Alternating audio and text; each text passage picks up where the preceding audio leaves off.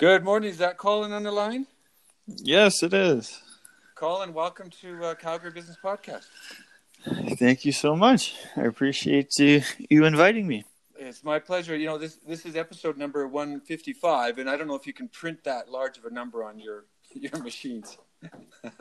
Congratulations on that. That's great. Yeah, it's a nice round number. But look, so seriously, you're printing. Your company's called Print Your Mind 3D. I mean, it's a pretty cool name. Thank you. Yes, it seemed self-explanatory. You actually came up with it on a road trip when I was with my wife. But the 3D, but you could have. I mean, you've been around 3D for a while. It looks like the 3D printing, is it? Yeah, I've been in the industry since around 2014. Yeah. So in the grand scale of things, it's not a ton of time, but in terms of desktop 3D printing in an industry as new as desktop 3D printing, it is a fair amount of experience. But you're not like a printer. You didn't grow up working for the Xerox and all like. I mean, surely you should be calling yourself Xerox. Should you not have spent 20, 30 years with Xerox printing, normal printing, and then you earned your keep, as it were? You earned your stripes? Yeah, I've always been interested in technology that I think is going to change the world for the better. Yeah. So I actually previously used to work in renewable energy. Yeah. And then when I heard about, while I was in business school, I was in a class called Fundamentals of Investments. So at that point, I got to pick the right stocks to get a good grade. And at the time, back in, that would have been almost 2012, 2013, a lot of the publicly traded 3D printing stocks got a ton of hype and they were just exploding. So that kind of got me first interested and realized at some point there. You weren't tinkering with an old printer and said, how can I make, you were literally, you looked at it from the investment side. Originally, the first thing that I even heard about 3D printers was because of the stocks. And then I started learning more about, like what makes this company different than this one? Why are their printers different? Yeah. Then I bought my first printer. I realized that, this is something, if I want to get involved with this, because I think it's going to change the world, I just got to kind of bite the bullet, get one and see what I can start doing with it. But that was before that's how you got one first. Got started. First before you started the business. You had one to tinker with at home. Colin, am I losing? Did you hear me? No, you cut out for a second there. So I was saying, you bought one on your own before you started the business. Yeah, so I first bought the printer, and I foolishly, this is the first company I ever started. I can't imagine they were expensive in those early days. They must have been much more expensive than they are today. Yeah. Well, no, the one I bought a small kind of desktop one, but it's the first. I made a lot of mistakes starting. It's my first company. I was somewhat fresh out of, actually very fresh out of business school. Yeah. And I decided I was going to quit my job at the time, bought a printer, and I was just going to run this thing 24/7 and make a living out of it. Right. And I very quickly learned that was not going to be possible. So I had to start adapting very quickly to be able to make things work. Well, so I mean, if you go back, I go back to those early days. I mean, I do remember it because I was overseas, and you'd kind of hear about the reports, and then we were living in Dubai, and people were talking about it, but they're really expensive, and it wasn't something you just it's kind of getting a drone in those early days. It was something that was more of a toy with no real practical application. What was the first real kind of thing you said, this is going to do it, and sort of scale? Did you scale something? What happened was, so there was previous incumbents. So some of the big companies, Stratasys, 3D Systems, some of the original publicly traded companies, I believe 3D Systems got the first patent on a 3D printer. And because they had a patent, everything's proprietary. So the filament's proprietary, the process is proprietary, and they had everything locked down. So you could even sort of say, I like what they're doing, I'm going to do it on just a little bit better. You just didn't have access to that. Well, yeah, because what happened, these companies originally, when they held the patents, they were very, very expensive. So everything was basically commercial. So it was all, 50 to 100,000 plus machines entry. You can't even start anywhere below that. Crazy.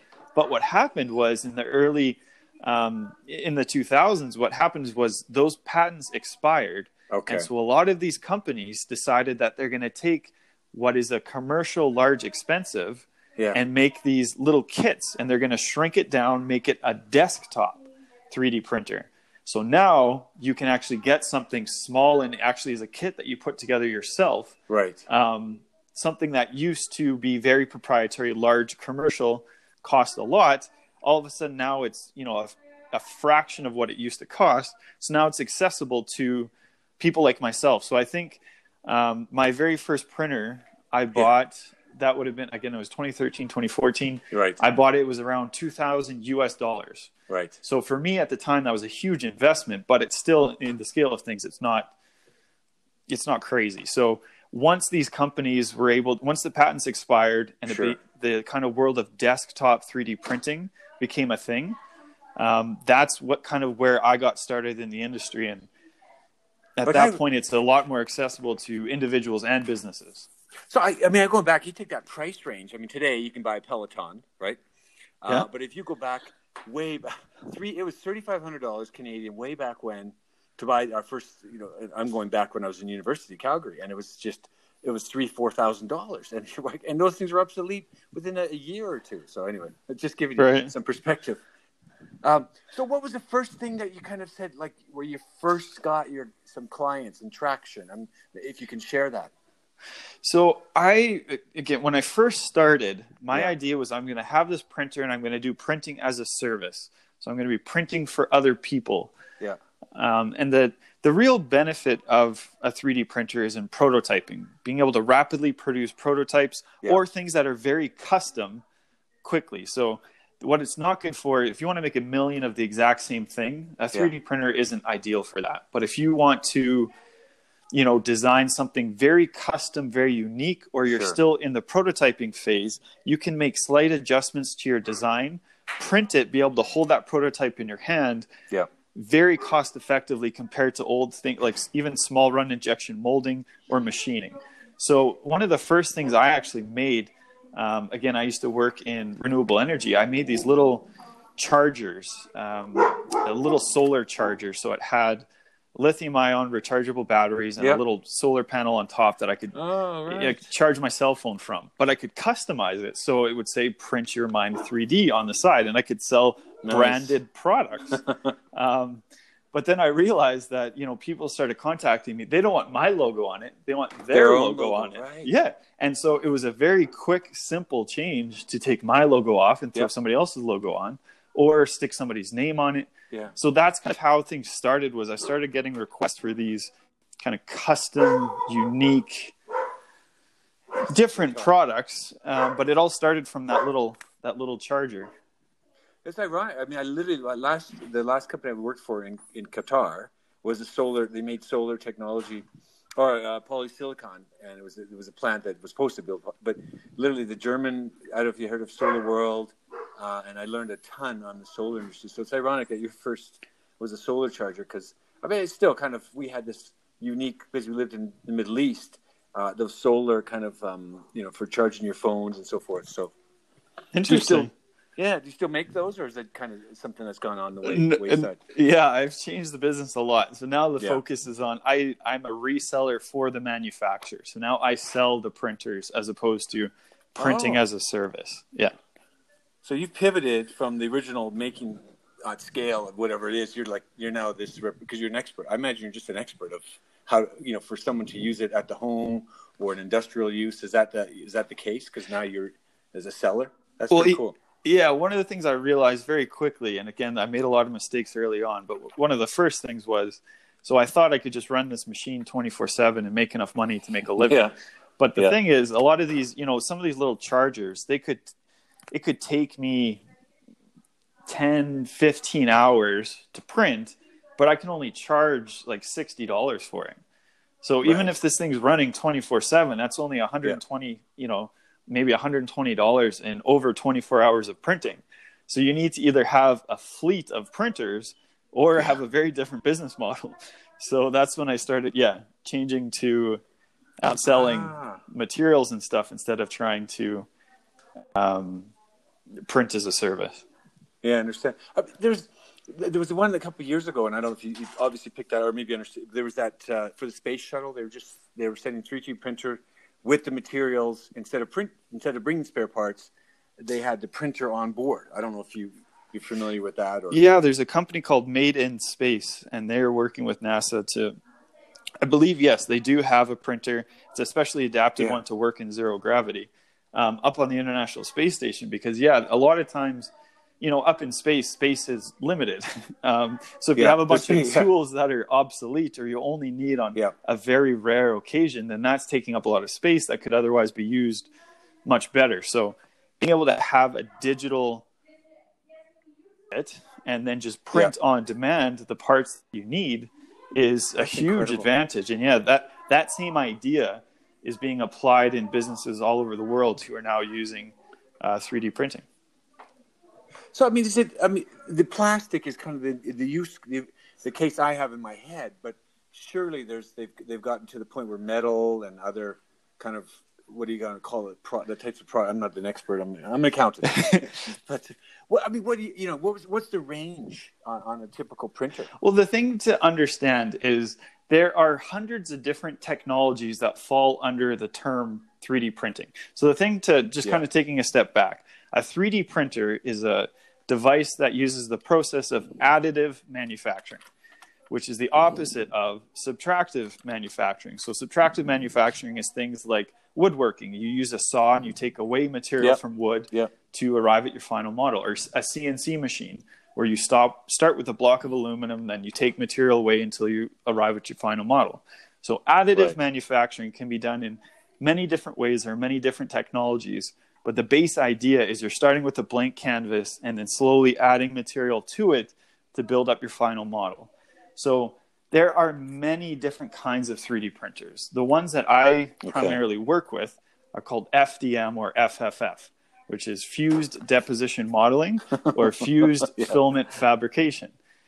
So basically, they're hot glue guns attached to a computer. Oh, okay. Yeah, so when you boil it down, it's a hot glue gun attached to a computer. And so this technology, there is, when you're talking about FDM, there's quite a range of materials, starting from really basic thermoplastics like PLA or ABS. ABS is used in a lot of things like plumbing.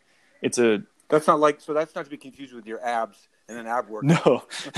I saw it on your website, and I'm like, I wrote that down as abs. I didn't know what it was, but I was going to say exactly what I thought of. Okay. Yeah, ABS is. So what does ABS stand for?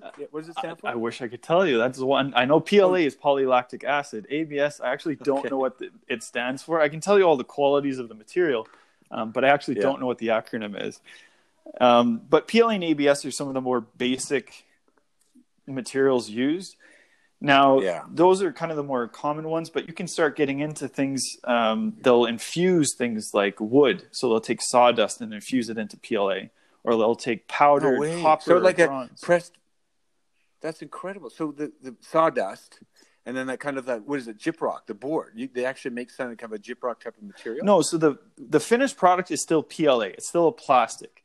But these different filled materials allow you to get the aesthetics of things like wood, copper, bronze. So you do some post-processing. So things like wood fill, you can actually sand and stain it.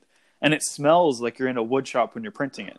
But at the base of it, if you touch it, you knock it, it's still plastic.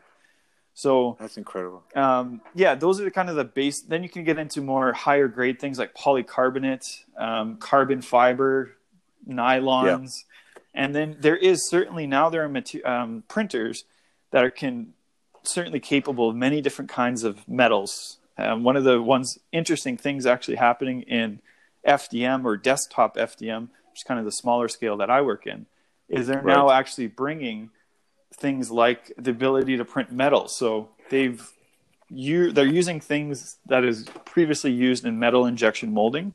So you can print the part. Basically, it's a material that's 80% metal, 20% binder.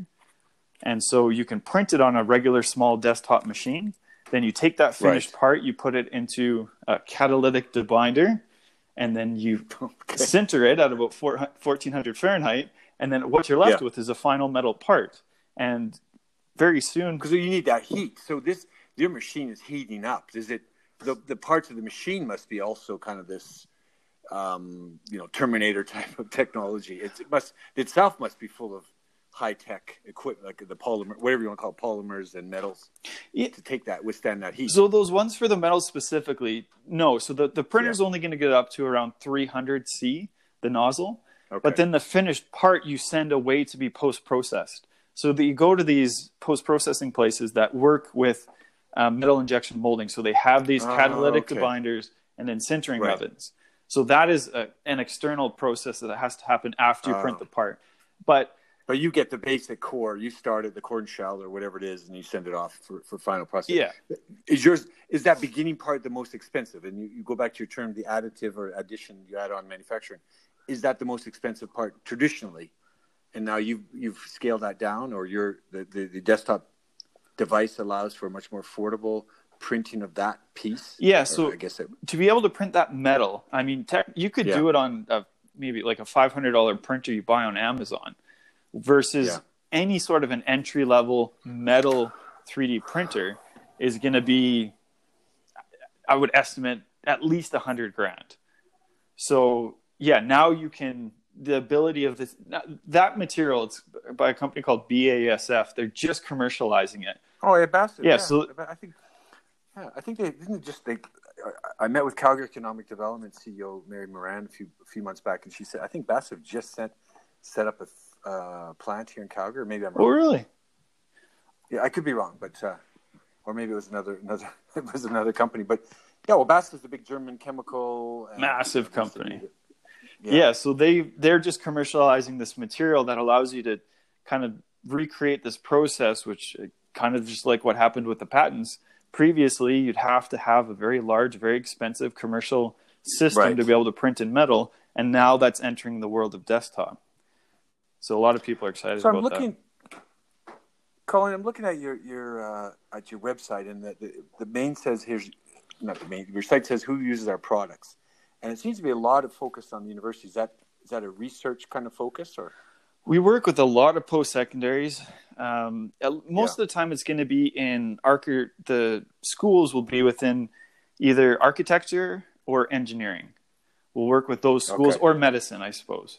Those three faculties would be the ones that we'd be primarily working with to get set up with machines. Yeah. But presumably there's a huge tech element here. And I mean, to actually put it into the software, the kind of the CAD drawing, to produce that 3D, there's a lot of integration with tech.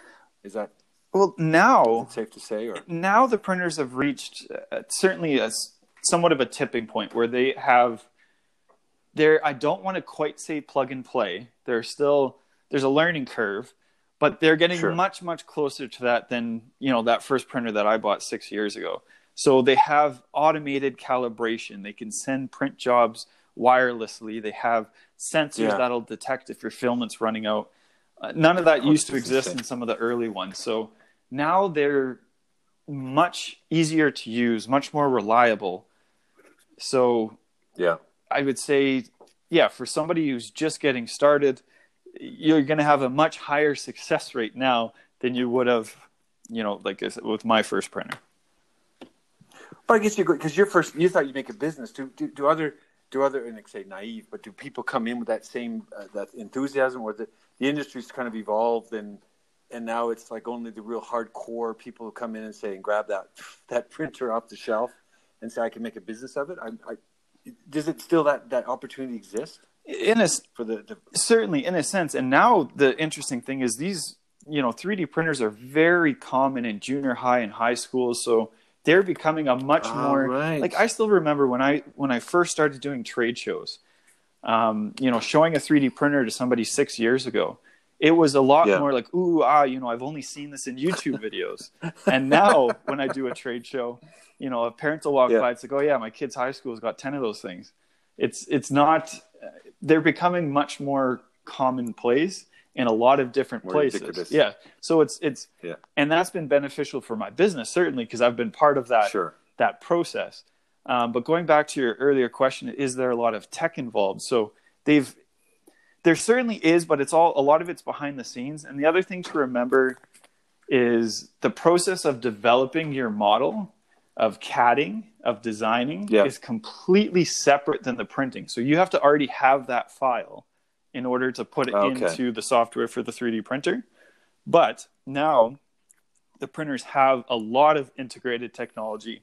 The software, the preparation software, is much more advanced, so that you're going to have you have a much higher chance of success because of that. Speaking of the junior high level, there was I don't know if you saw that floating around.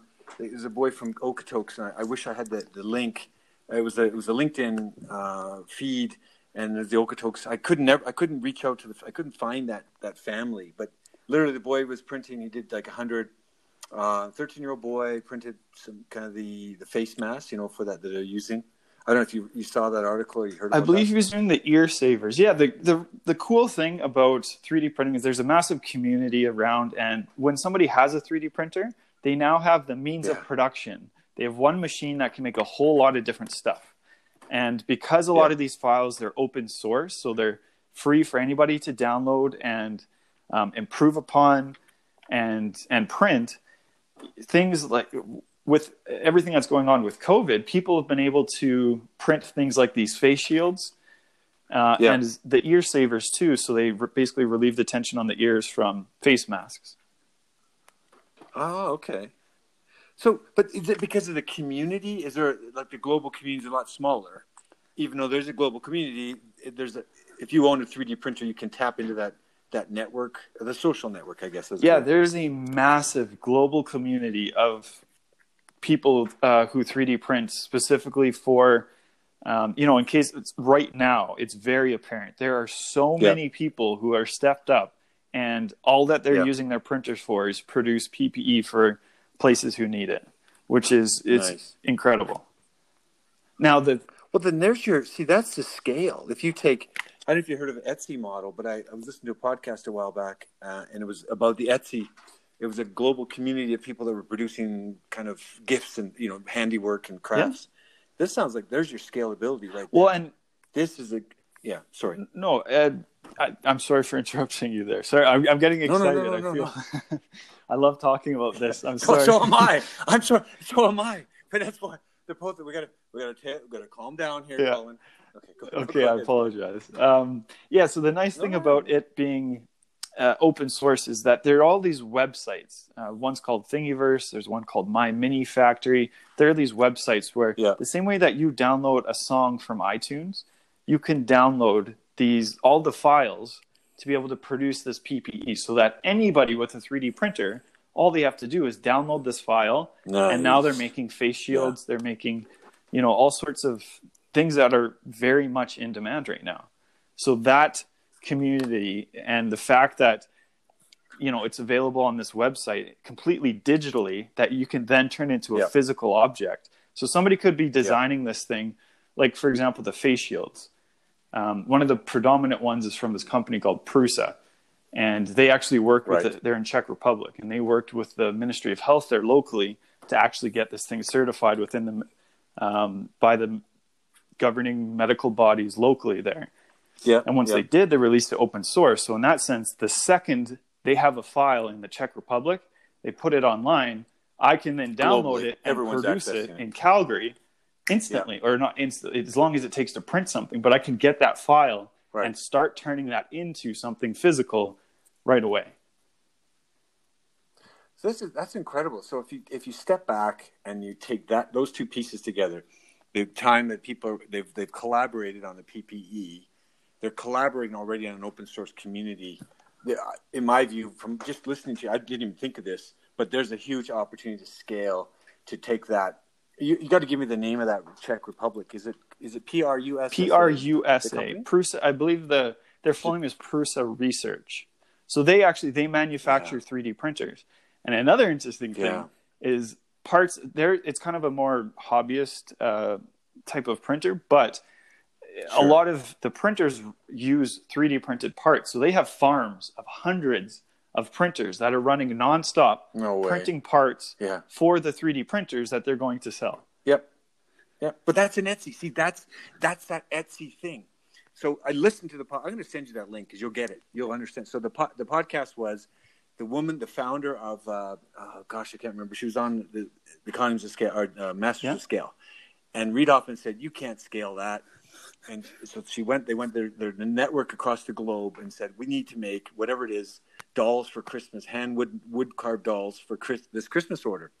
And apparently, someone in Sweden, someone in Norway, someone in Australia, and they came together. And that was the founding of the Etsy model, which I didn't know that was the name of Etsy until I described that to someone. Right. So it's literally, there's your community come together right there in the PPE. But imagine then all your little, your PDF, what's it called, FDMs and your ABSs of the world. Suddenly these things will come out of the woodwork or out of the plastic. Yeah. Well, and one of the things that I did early on when I was working, trying to print as a service, is there's this company called 3D Hubs. And so the model is like... Oh, that's okay, because I want to ask you about that. Go ahead. So the model... No, it's okay. The model is the same as Airbnb. So people have a 3D printer that they're not using. Basically, they can put their service up through 3D Hubs. And now... through 3D Hubs, they can now run their prints, or basically 3D Hubs brings them customers to print and they can charge for it. And then 3D Hubs takes a small portion of that. Now, they've changed their model. They've kind of closed it down since I originally got started with them. But that was the idea. So through 3D Hubs, you could log on there, and whether you were in Germany, Australia, Calgary, you could log in and find a local 3D Hub who could print for you. Yeah. Wow.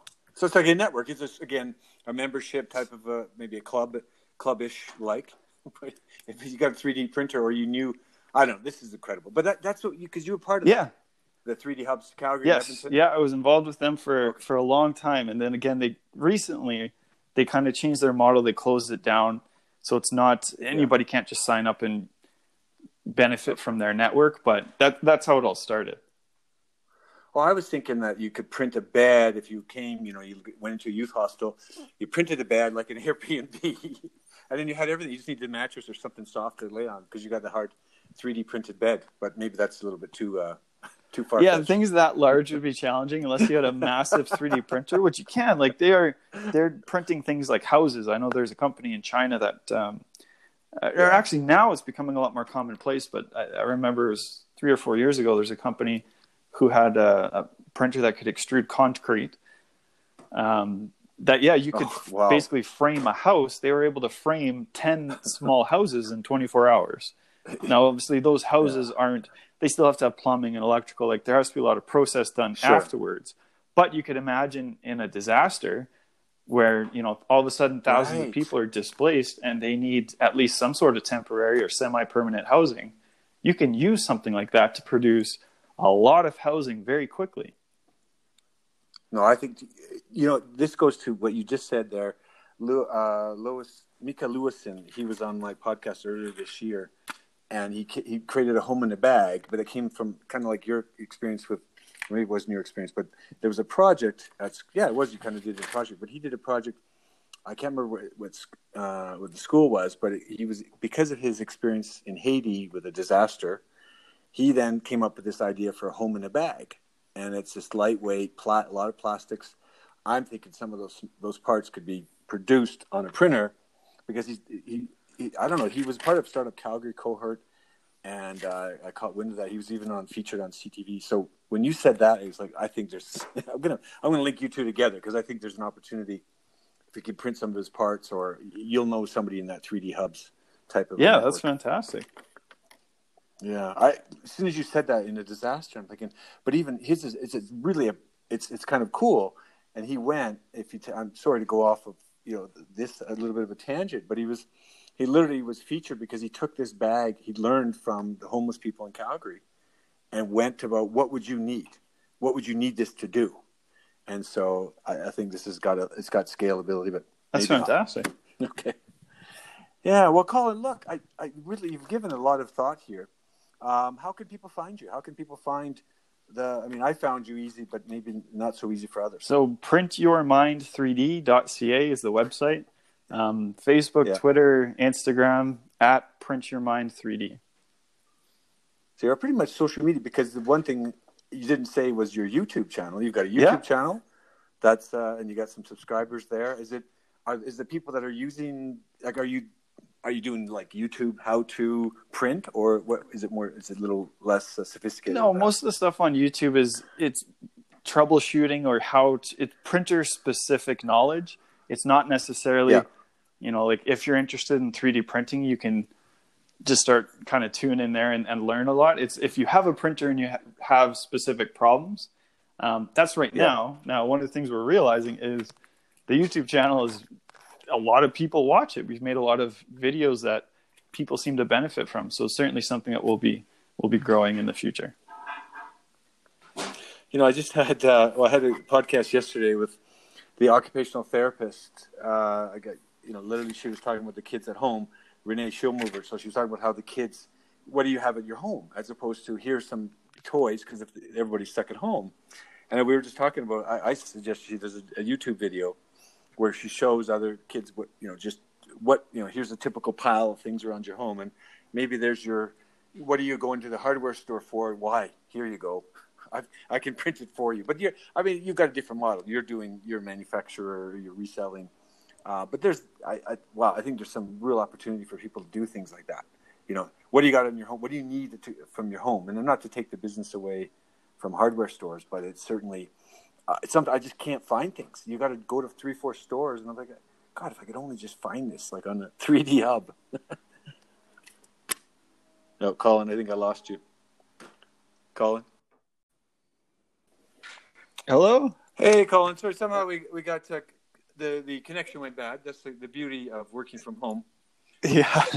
I don't know what you caught there at the end. We were just talking about your YouTube channel. Yeah, I heard you were mentioning people can, use this to make things at home, or exactly. So I was, not to take away from the hardware stores, but maybe some that there's a channel for you to do. Taking back from the kids' occupational therapy because Renee's working from home, and a lot of her families are also joining on Zoom calls. And I just thought, wow, to show kids how to do games with the toys they have versus buying new toys. And I thought, wouldn't that be wonderful if I could, instead of some of the small parts that I need to buy, or the plugs for the hanging pictures, if I could just print that, or Well, sorry. Yeah, no, go ahead. Yes, you're absolutely right, and that's something that I think is going to become more and more prevalent in the future. And it's slowly starting. So one of the things, an example is warranty for, your dishwasher or some pieces like that. So normally those little parts, if you need one little part, like a wheel for your dishwasher, for example, most likely the manufacturer has those manufactured in China. It then has to go on a boat or by air, fly all the way to you for this, 10-cent part. In the future, and this is something, again, that's just starting to happen, is what the manufacturer can do is give you access to the file that you could then 3D print that part locally. Yeah. And you can cut out that whole other process of needing to injection mold on the other side of the world and then ship that tiny little part. Sure. So that's something that is really starting to become more prevalent, and some companies are starting to catch on and offer things like that, a warranty or certain parts as part of your warranty, which are 3D printable. And once you buy the product, you get access to the file depository. Well, that's interesting. So look, since we're on that topic, and I know I'm cognizant of your time here, but literally the plastic printing of, the hand cases, we're in Russia, and we have our family in Russia, and they order all the for the 3D phones, for the iPhones and Samsungs. Those phone covers are not produced. Nobody produces them. That they don't have the plastic moldings to produce them in Russia, so they're ordering them all in from China. And to your point, I think there's a massive. I guess you bring it local. You bring that whatever it is. That's just an example I'm aware of, but that's interesting.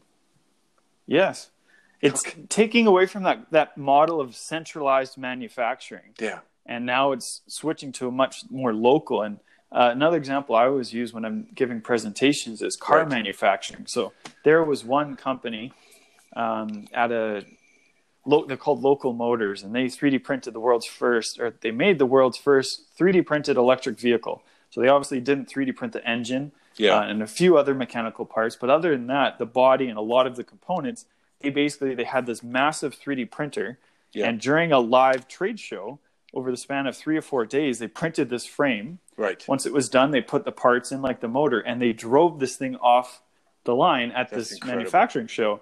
So, currently, so if you buy a Honda in Calgary, it was the same thing as what is describing with that part. It's manufactured in a plant far, far away, shipped, and then sent here. In the future, if you buy a car from Honda in Calgary, it could be made by Honda in Calgary. Just basically things like the additive core, manufacturing. Yeah, the additive manufacturing. That's just brilliant. So there's the scale. The scalability is allow you to produce locally and not have to ship. There's your cost savings right there. And if you can do that, it makes you're going back to your printer. You bought it, back then you could have done 24 hours a day because you could have filled order for cars or the hardware stores or all that, but that didn't exist.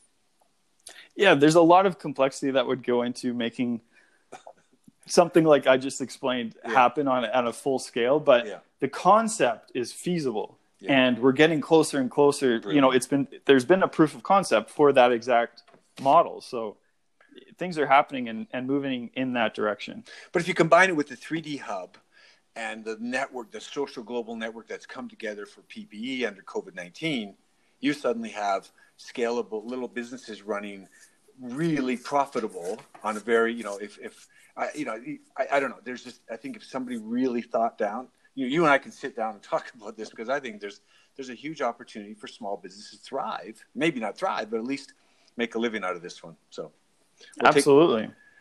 Well, Colin, really, this is fun, and I didn't even get to talk about your trip to Italy and your little university of, what's it called, Bolzano?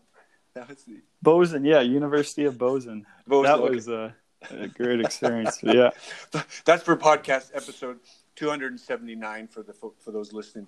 Colin, thanks so much for taking your time today, and I really appreciate it. This has opened my eyes for sure. Thanks for having me. I really appreciate the invitation, and I can talk about 3D printing all day. So I really appreciate the opportunity, and it's been great chatting with you. Good, thanks, Colin. Have a great day and stay safe. Thank you. You as well. All right. Bye-bye.